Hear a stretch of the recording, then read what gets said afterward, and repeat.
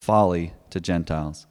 But to those who are called, both Jews and Greeks, Christ, the power of God and the wisdom of God. For the foolishness of God is wiser than men, and the weakness of God is stronger than men.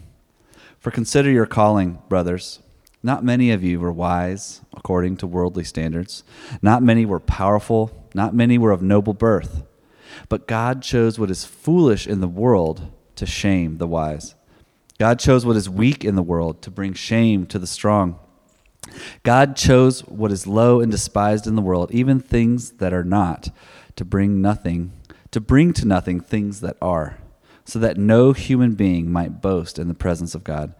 And because of him, you are in Christ Jesus, who became to us wisdom from God, righteousness and sanctification and redemption, so that, as it is written, let the one who boasts boast in the Lord.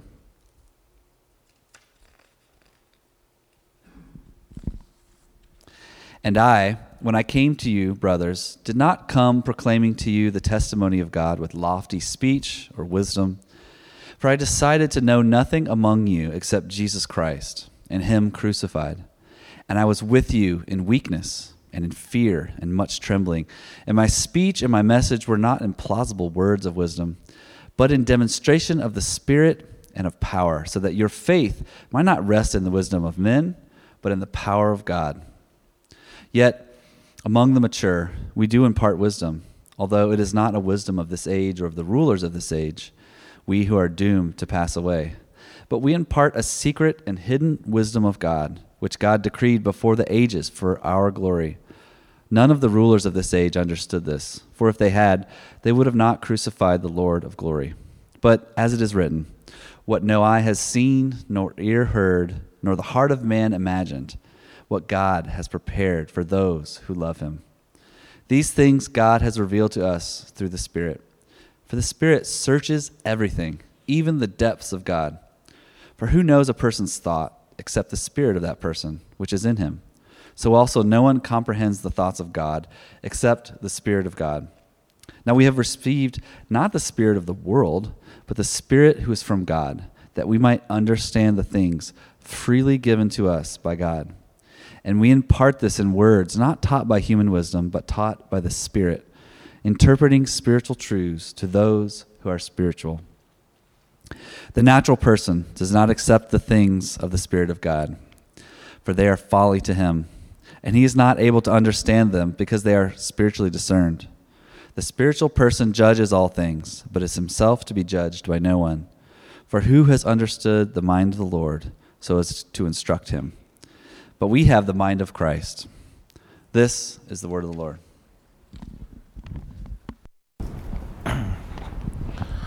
Well, good morning, church family. Hope everyone's doing well this beautiful morning. We're continuing in our series in our letter, then Paul's letter to the church in Corinth. Now, if you remember, Paul was dealing with some major issues in the church he just left. He's in Ephesus at this time. Issues of division, immorality, puffed up pride, and so on. Issues dealing with like even communion and the way rich people would go eat communion first and then the poor people would try to feast and they'd have separations. Last week I shared that Paul's answer to the issues is to preach and teach the gospel message. He's reminding the Corinthians how the good news came to them and that they have not graduated past it. This is also true for us. We need to dive deeper into the gospel and not graduate away from it. Today, guys, we're going to be looking at a brief aside that Paul seems to make here in this letter. He starts with his introduction, talks about the gospel, then quickly mentions briefly divisions in the church. Then he makes this dive into wisdom, then he goes back into issue with leaders and division in chapter 3. So why this dive into wisdom at the end of the chapter 1 and into chapter 2? Why is Paul so adamant to point out the difference between the wisdom he came with versus the wisdom of the world? I believe that he dives into this talk on wisdom to address the issue of unity and to show what the people of Corinth needed. They needed to see the world for what it was and the message of the cross for what it is. They needed, and we need, to see that the message of the cross flips our world and our understanding upside down. So when I was doing some research, guys, for this sermon, I typed into Google. This is where I start off with often things, as most of you probably do. Not the best way to research, but this is what I did. I typed into Google wisdom. And I started looking up like, oh, here's what wisdom means. Then I typed in words of wisdom. Then just for fun, I typed in funny words of wisdom. This is what I came up with. This is good. You guys need to remember this stuff, okay? Here's some good words of wisdom for you guys, so you guys can be wise people. If at first you don't succeed, skydiving is not for you. I thought that was a good word. That was a good word of wisdom. Another good word of wisdom, your sole purpose in life may be simply to serve as a warning to others.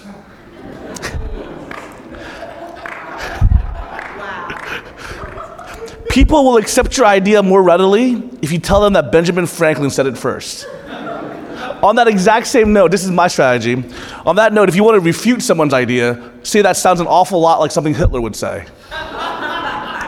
It works every time. Never test the depth of water with both feet. Another good one. Sometimes the majority only means that all the fools are on the same side. And this is the last one. I like this one. If you lend someone $20 and never see that person again, it was probably worth it. It's a good one, right? Now, guys, verse 17 says, "For Christ did not send me to baptize, but to preach the gospel, and not with words of eloquent wisdom, lest the cross of Christ be emptied of its power." Notice Paul's method here. He came to preach.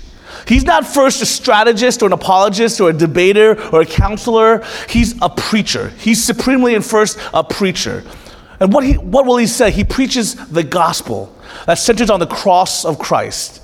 That's Paul's constant theme. His words of wisdom isn't these pithy sayings, it isn't eloquent words. It's he's literally saying, I'm preaching the gospel. That's what I'm doing. I'm speaking the gospel. That's what he's always talking about. He's talking about the cross as a singular obsession. And so his constant theme, his singular obsession, he's always talking about the cross. His manner here, his message, his method, his manner. So there are three things I want you to see. His message, his method, and his manner. Not with eloquent wisdom. There is a plainness and a directness about his preaching that distinguishes him from the other orators, the public lecturers, the speakers, the philosophers of the Corinthian culture. The great German reformer Martin Luther used this old Latin phrase, crux probat omnia. The cross is a test of everything. The cross is a test of everything. You see, for Christians, the cross of Jesus Christ isn't simply the center and the foundation of our faith and devotion. It becomes the gauge and the standard by which everything that is authentically Christian and soul-nourishing and eternally valuable is measured. If God will use it and bless it, it must first be cruciform. It must be cross-shaped. It will not generally be strong and impressive and adorned with the trappings of power and influence and prestige. Rather, it will have much about it the aroma of an unknown Jewish carpenter, crucified in shame in a backwater part of the Roman Empire. Christian ministry, Paul is going to teach us, like the Christian life, like Christ himself, must be crucified and cruciform, cross-shaped. And that's Paul's point, as we'll see in this passage this morning. Guys, what I want you to understand is this idea that Paul came to teach us this wisdom that was Christ-centered, that was cross-centered. And literally what that does, it takes our whole idea of what is right and what is wise and what is good, and it completely flips it on its head. Guys, as we look into our culture, as we look into the world, what we should be so profoundly struck with is that we are different. And what we value is totally different from what the world values. So the way I want to help us to see this in this text is I want to look at three themes. First of all, we'll think about what Paul says the world wants, what the world expects, what does it rate and value and esteem, both in its message and its methodology. Second, we're going to need to see what the church actually has. So one, what the world wants. Two, what the church has. What are the resources with which the church is equipped to confront these expectations in the world? What the world wants, what the church has, and then thirdly, Paul really wants us to help us grasp what God will do in the middle of this encounter between what the church has and what the world wants. What will God do? What will we see that our faith and our confidence might rest neither in men nor in the methods, but in the power of God at work, in the gospel of his Son, the Lord Jesus Christ. So do you guys get that? That's kind of our outline. What the world wants, what the church has, and what God will do when confronted with what the world wants and with what church has. You guys with me so far? What the world wants. First of all then, the world wants. Paul's answer in our passage is very clear. The world wants wisdom. Verse 20, where's the one who is wise? Has not God made foolish the wisdom of the world? Verse 21, the world did not know God through wisdom. What the world values, Paul says, is wisdom. He breaks it down a little for us in verse 22 into two categories. He says, on the one hand, Jews demand signs. On the other hand, Greeks seek wisdom. The Jews wanted some miraculous sign to validate the message about Jesus before they were prepared to believe a word of it. See, guys, what he was saying is that they wanted wisdom, they wanted to know. And say the Greeks wanted to know through signs, not the Greeks, the Jews wanted to know through signs, or through proof, while the Greeks wanted to know through thinking, enlightenment, philosophy. Here's a word about the Jews. The signs that they wanted, according to one scholar, were apocalyptic in tone, triumphalistic in character, and the embodiment of one of the mighty deeds of deliverance that God had worked in Israel's behalf in rescuing it from slavery. Guys, in other words, what the Jews were looking for was water from a rock, seas parting, a plague of frogs. They wanted to see these miraculous work that they heard about in the Old Testament, and they wanted to see that coming, saying, this is how I will believe. Will you show me that? On the other hand, what Greeks wanted was they wanted a message about Jesus to conform to their patterns of wisdom and with which they were so familiar. They wanted Paul's judgment to be valued in how they saw the world. You see, to be wise in Corinth would ordinarily be expected to result in power, prestige, influence. The wise could sway the crowd. They could navigate politics. They could advance their own social standing. There's one commentator, David Garland, says that the wisdom at Corinth, according to Paul, was tied to the human condition, circumscribed by partial knowledge, susceptible to self-defeat, and twisted by the proclivity to become infatuated with status. It is blinded by its own conceit and pride. That's the wisdom of the world. And if you take a look around, things haven't changed all that terribly much. But we find these two approaches sometimes in combination, but oftentimes see these two approaches to seeking wisdom in this day and age. People want evidence, right? They want to scientifically be proven this is correct. Here's my evidence. Here's why I believe in God. But honestly, if you think about it, most people who want this evidence, they only want evidence to already align with their own preconceived notions, right? Their predetermined prejudices. And people want a message that will fit their judgment about what is politically correct, socially acceptable, and culturally fitting. That's what is true and right and wise in the world's eyes. That which aligns to my own preferences and squares with my own tastes. Paul's description of the wisdom of the world is right on target even now. We see it all the time, susceptible to self-defeat, twisted by a proclivity to become infatuated with status. And I love this idea is that we see in the commonality in the church of Corinth where the Jews wanted signs, they wanted proof, and the Greeks wanted this kind of philosophical wisdom. But honestly, the philosophical wisdom that already kind of dealt with how they already are thinking. You guys, can I just be honest with you guys? When we look around culture, we talk to our friends, we talk to people, don't we see people who are like, oh, I'm searching for God, but they're actually searching for a glorified version of themselves. Not really God. Tim Keller says something about that. Tim Keller says that if your God never disagrees with you, then most likely you're worshiping a glorified or idealized version of yourself. Do you guys hear that? These are beautiful ideas. That's what we're looking for. When we argue our point with people, when we argue our philosophical, enlightened stance with people, right? We don't want them to give us wisdom. We just want them to agree with us, right?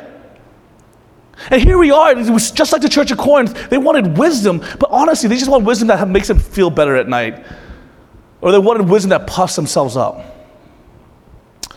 The methodology of worldly wisdom. Notice that right along with the message of the world, the message that the world wants, there's an apparent kind of method of worldly delivery of this worldly wisdom. Paul alluded to it back in verse 17. You see, in verse 17, Paul is going to preach the gospel, but not the way the world expects him, with words of eloquent wisdom. Wisdom, you see, in order to be recognized by the world as wisdom, right, has to be packaged just right. It has to come decked out in eloquence, impressive oratory skills, and all the trappings of socially acceptable and attractive speech of the culture. Paul makes a similar point again in verse 20. He says, where is the one who is wise? Where is the scribe? Where is the debater of this age? The wise and the scribe and the debaters are like the peddlers of the age's wisdom. Today we might paraphrase and say, where is the life coach, the journalist, the political pundits, and the talk show hosts of this age? Those are the models of worldly wisdom with which we're also very familiar, and they exert a real social pressure on our speech patterns and our principles. And we have to take them very seriously. What the world wants, a message heavy with the wisdom of this age, with a methodology to match. What the Corinthian church was looking for is not just signs and philosophy, but you need to do it in such a manner that I'll hear you, right? They weren't looking for wisdom from a shepherd. They weren't looking for wisdom from a carpenter. They were looking for wisdom from a great philosopher. Do you hear me? And that's what happened. That's what happens with the cross, and what is so radical about this message that Paul says, listen, Paul could have. You guys know, Paul was a smart dude. He was well-trained, educated. He could have come in and said, okay, this is how you want it, fine. I'll put on my robes with all my doctorate degrees on and say, some deep philosophy. And he did that in other places. I was about to say like a deep philosophical quote to him, and I can't think of one off the top of my head. But that's not what he did. He did that in other places, but with the Corinthians, he knew what they were looking for. And he says, I need to flip your world upside down. Because what you're looking for is the trappings of wisdom, and not wisdom itself. What you're looking for is the methodology. What you're looking for is words that make you feel good about what you already, your preconceived notions you already have. And he says, no, I'm not coming to you with that. I'm not coming to you with power. I'm not coming to you with the trappings. I'm going to come with just one message, a simple one, a backwards one, a crazy one. A carpenter in a backwater part of town became nothing. And he died upon a cross so that nothing you can do to earn salvation, but he freely gives it to you. It's crazy. See, here's what the church has. The demands for wisdom are real and pressing, and the expectations that Paul will kind of accommodate both the message and the method to win a hearing. See, here's the temptation that Paul has, is that, okay, I can accommodate the message. They want signs, I can give them signs. Oh, they want philosophy, I can give them philosophy. You know, there's a phrase in customer service that the customer is always right? So you just do whatever it takes to make the customer, give them what they want, give the people what they want. So if they want all this, just give it to them. Be flashy, make them feel good about themselves. Don't say anything offensive, right? Isn't that a temptation? Guys, can I be honest with you guys? I feel that temptation. Do you know how often when people come to me and ask me about, what do you think about this? And especially there's certain people who love to just, try to trap you with conversations too. I'll be honest with you, I was on NPR, what's that thing called? Thank you, State of Things. There was a show the other day, and honestly, I was interviewed for like an hour, and I was afraid the whole time before I agreed to be on this interview, like, are they gonna try to trap me into saying something I don't want to say?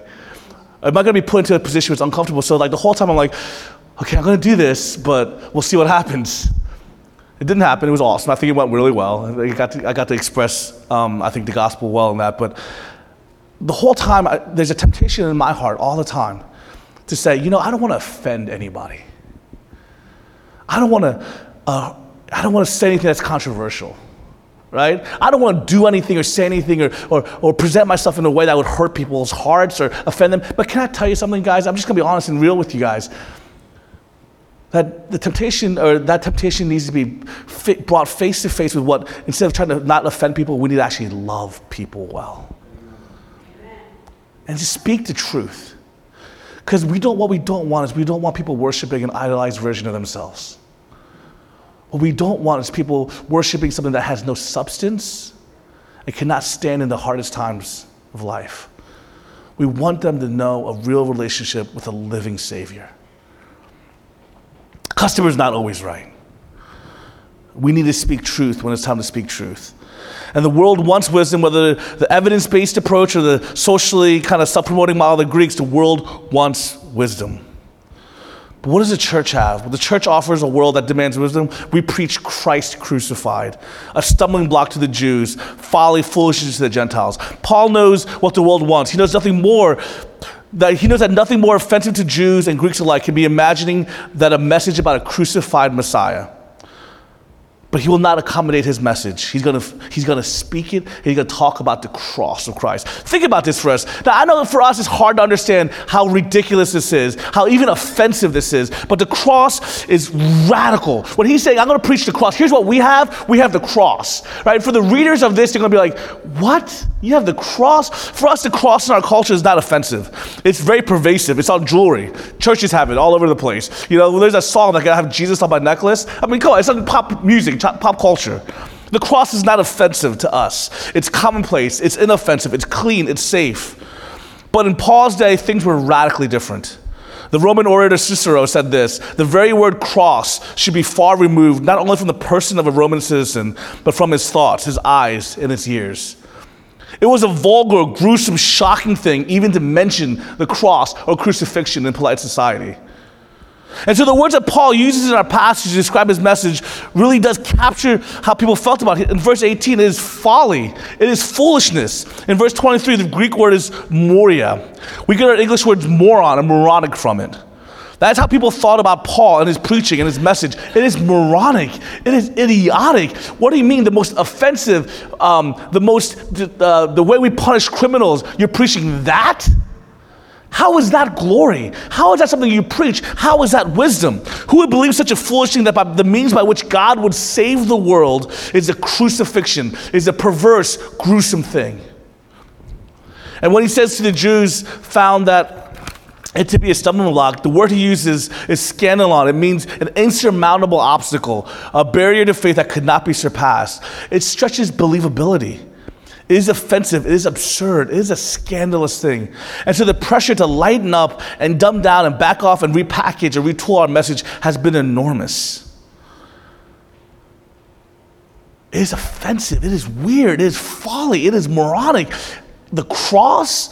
You're telling me, in light of all the philosophies of our age, in light of all the intellectual thinkers, your only message that you're going to combat me was that there was something, that the greatest kind of punishment tool we've had for criminals is your hope of salvation? It is folly. It is folly. The same thing applies to the methodology, not just the message. Paul is utterly committed to preaching. He did not send me to baptize, but to preach. Verse 21, for since in the wisdom of God, the world did not know God through wisdom, it pleased God through the folly of what we preach to save those who believe. Actually, that's not the best translation. The folly there applies not just to the message, what we preach, but to the method of preaching. Literally what Paul says is please God through the folly of preaching to save those who believe. And the word that he uses here for preaching, the kerusso, the verb for preaching, to preach, along with other synonyms that are used in the New Testament for it, were never ever used by orators or philosophers or public speakers in a rhetoric or rhetorical manuals of the day. These were terms never applied to the orator's art. Paul is very deliberate in selecting the vocabulary that distinguishes him from what his traveling wise men or traveling thinkers would go about doing. What distinguishes him from the kind of the lecture circuit of the public squares of the Greco-Roman world. What Paul is saying is he's a herald. He has a different message. He's not another guy peddling a new thought, a new philosophy, a new cool idea. He's not saying he's another lecturer saying, hey, new way of thinking. He's not saying he's another life coach, another inspirational speaker. He's not saying I come with eloquent words. He's saying I just preach the message of Jesus, and it's the message that wins, not the messenger. He's a herald. He was sent by the king with a message that he's to stand and proclaim with authority and urgency. He's simply to stand and declare the good news to all the world that God has made provision for sinners in Jesus Christ crucified.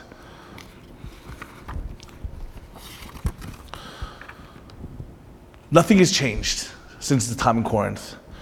Preaching often seems irrelevant, and the message about the cross is still often uncomfortable. And so the pressure bearing down upon Paul to adjust and modify his approach, to adapt to the patterns of culture, to make the message acceptable, that's still enormous today, isn't it? You can see it if you look at some of the churches of our day. And please, this is not me trying to criticize churches, but so often there are churches of this day who care so much to make the message inoffensive that they repackage it.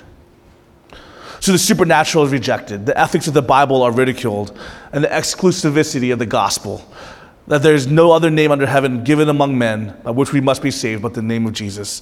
That exclusivity of the gospel is considered profoundly offensive. As the gospel is accommodated to the tastes and preferences of the world, the cross is de-emphasized and it loses its power. But brothers and sisters, my people, the cross of Christ is all we have. It's all we have to offer. It's the good news about Jesus Christ crucified for sinners. That's it. So Paul is calling us here. He's to take courage in our hands and to make him known. The world wants wisdom, but what we have is the message. It's the word of the cross. The world craves wisdom, craves silence, and all we're to do is to proclaim with boldness, to be a herald, the cross of Jesus Christ. He doesn't leave us with the world's expectations and the challenge to speak the truth fearlessly. He comes along behind us and he speaks. One of the great emphases of our passage is on the sovereignty of God. Verse 18 says this: the word of the cross is folly to those who are perishing, but to us who are being saved, it is the power of God. It is the power of God. Guys, I want you to hear this, that the methodology and the beautiful emptiness of his methodology is intentional. That Paul came in with this, not with great words, not like the lecture circuit, but he came with the simple message of Jesus crucified upon the cross. Guys, to show you that that's the only message that we need to give. It flips the world completely upside down. The Bible is just full of that. The Bible is known to do that. The Bible says, hey, for you to become great, what do you have to do? Anybody? Yeah? Say it again? To be least, right? That's what the Bible says. To become great, you become least. To get salvation, typically the world and everything in it, everything you've taught, every religion, every system of transactional system that we've seen in our culture says, to get something you have to work harder to get it, right? But the Bible says no. In Christianity and in the life of the cross, it says to earn salvation is to accept the free gift of Jesus Christ. That there is no earning it. The message of the cross flips everything that we know and flips it completely upside down. Guys, can you hear me really quickly? I want you, everybody look at me, and I want you to get this. I don't want you to miss this. If you miss anything else today, I don't want you to miss this. Is that you, right here, right now, your world needs to be flipped upside down. Man, we're so caught up in believing in the philosophies and the worldly wisdom of this world. Because maybe you've been taught by it your whole life. You've been taught, man, it's a dog-eat-dog world out there, so I better get after mine, right? Maybe you've been taught that it's all the ones who work harder, who are smarter, who are sneakier, who gets ahead. That's what you've been taught. Those are the words of wisdom you've been taught, right? Maybe you've been taught, hey, those who look better, those who are popular, those are the ones who succeed. Maybe you've been taught that maybe I have to look a certain way, I have to act a certain way to receive any kind of love in my life. Because if I don't, there's no way I can get love. Maybe you don't deserve that. You think that there is a thing as true love. I was listening to a testimony today somebody shared with me. And in this testimony, I hope he doesn't mind me sharing this. But in his testimony today, he said that for the longest time in his life, he really believed that he did not deserve anything good. And if anything good ever happened, it was just there just so it could be taken away quickly. The world sells its wisdom. And the world has its own words of wisdom for you. Can I tell you, though, that if you believe and understand the message of the cross, it says that is folly. That is what true folly is. That even though the world says what the cross's message is folly, it is the words that save life. It is the truth that changes experience. It flips your whole understanding of reality on its head. And then now it makes the world and all its wisdom be in another dimension that we're only in for a little while. Does that make sense? So instead, the words of wisdom that we believe in, and says, hey, you can be known and you can be loved and you're called to purpose. That's words of wisdom now for you. That you're a beloved son and daughter, that you can cry out like 1 John and say, how great is the love the Father has lavished upon us, that we should be called the children of God, and that is what we are. That we are called co-heirs alongside Jesus. Do you guys hear that? That there's nothing you did to earn it, and there's nothing you can do to get it taken away from you. It is yours through the gift of Jesus and the work that he's done upon the cross. It is your identity, your reality, your situation, your truth. Guys, do you hear this? These are the words of wisdom that the cross is teaching us. And here's the problem. The world has this expectation. This is what it expects. But here's what the church has. The church has its own words. Church has the cross. It has the message of the cross that changes everything. And here's then what happens when that comes into this beautiful collision together. What happens when what the world wants and the message and what the church has comes together? It shows God at work.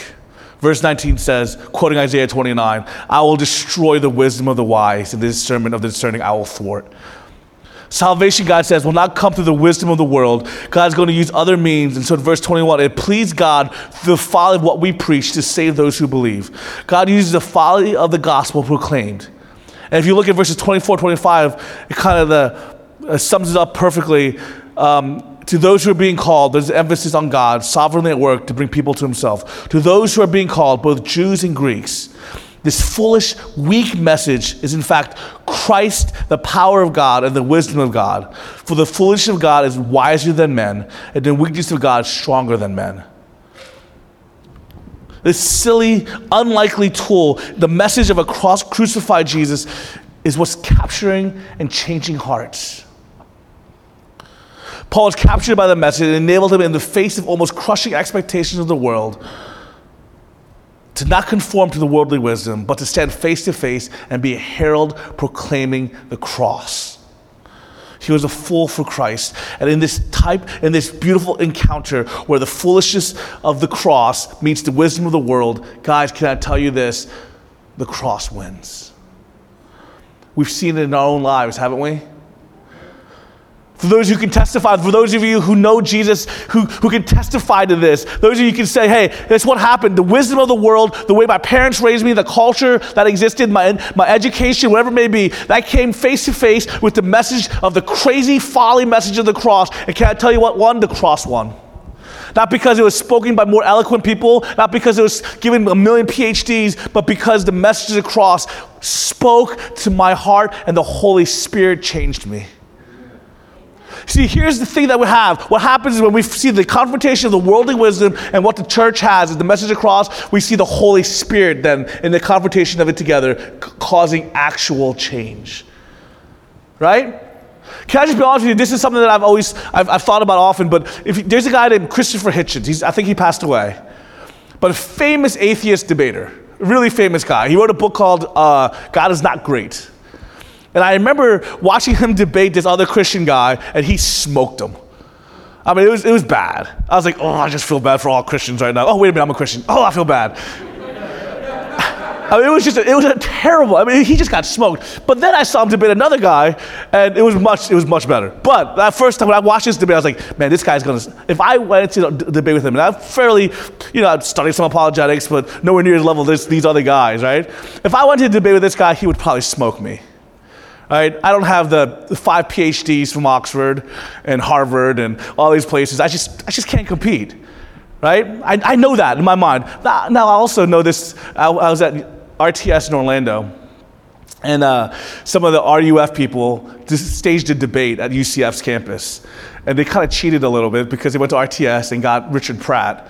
And Richard Pratt at the time was like, Harvard undergrad, Oxford master's, Yale PhD, Harvard, just ridiculous guy, right? So they brought him in, and I don't think the UCF staff took it very seriously, and they sent like this TA in the philosophy department. And so here's Richard Pratt versus this guy, and we were watching the debate, and it was bad. So I'm not saying that Christians shouldn't be good at apologetics. Do not hear that. Please do not hear that at all. I think we should be very good at apologetics. Okay, that's to the side.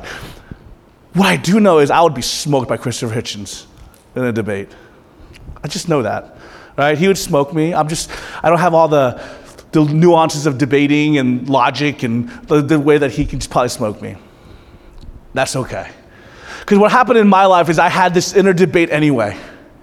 What happened in my life is I grew up in a life of the worldly wisdom taught me that I need to work harder because my parents worked really hard, and I need to do better because my parents told me that if you want to succeed in this world, if the white kid gets a 95, I need to make a 99. Right? I need to work that much harder than everybody else. I need to be that much better than everybody else because right now the world's against you, and you need to do better. Right? So that's why I was taught my whole life. So this idea then, this debate existed anyway, is that for me to have any kind of relationship with God, I just better be a better person than everybody else. Otherwise, why else would God love me? And this debate that existed, that's bigger than any debate that Christopher Hitchens can come up with, better than any argument. But what happened, guys, can I tell you what happened? Is that the Holy Spirit, in that midst of that encounter, between what the church has, the gospel of the cross and the wisdom of the world, in that encounter, what the world wants, became the Holy Spirit, and he transformed my life. And the only way I was able to believe is because God is sovereign, and he opened up my heart to believe. Guys, can I tell you something? It has never been and never will be your responsibility to get anybody to believe in salvation and in the message of the cross. You're not powerful enough to do it. You're not a good enough speaker. You can't share the gospel well enough. You're not powerful enough. You're not manipulative enough. I hope that's not what happens. Your only responsibility is to be a proclaimer of the cross. Do you hear that? Your only responsibility is proclaimer of this message that flips the world upside down, and then you let the Holy Spirit and the sovereignty of God say, yes, I will change hearts through this message. I've done it before in the past, and I'll do it again. Do you get that? Do you get that? Because that's what happens at this beautiful confrontation between what the church has. Church, guys, it's so easy to want to say stuff like, oh, we got the most talented people, we got the most beautiful people, which I think you guys are. Some of the most talented and most beautiful people in the world. I think so. I'm biased, but I do believe it. But what we come down to it, what we really have is we just have the message of the cross.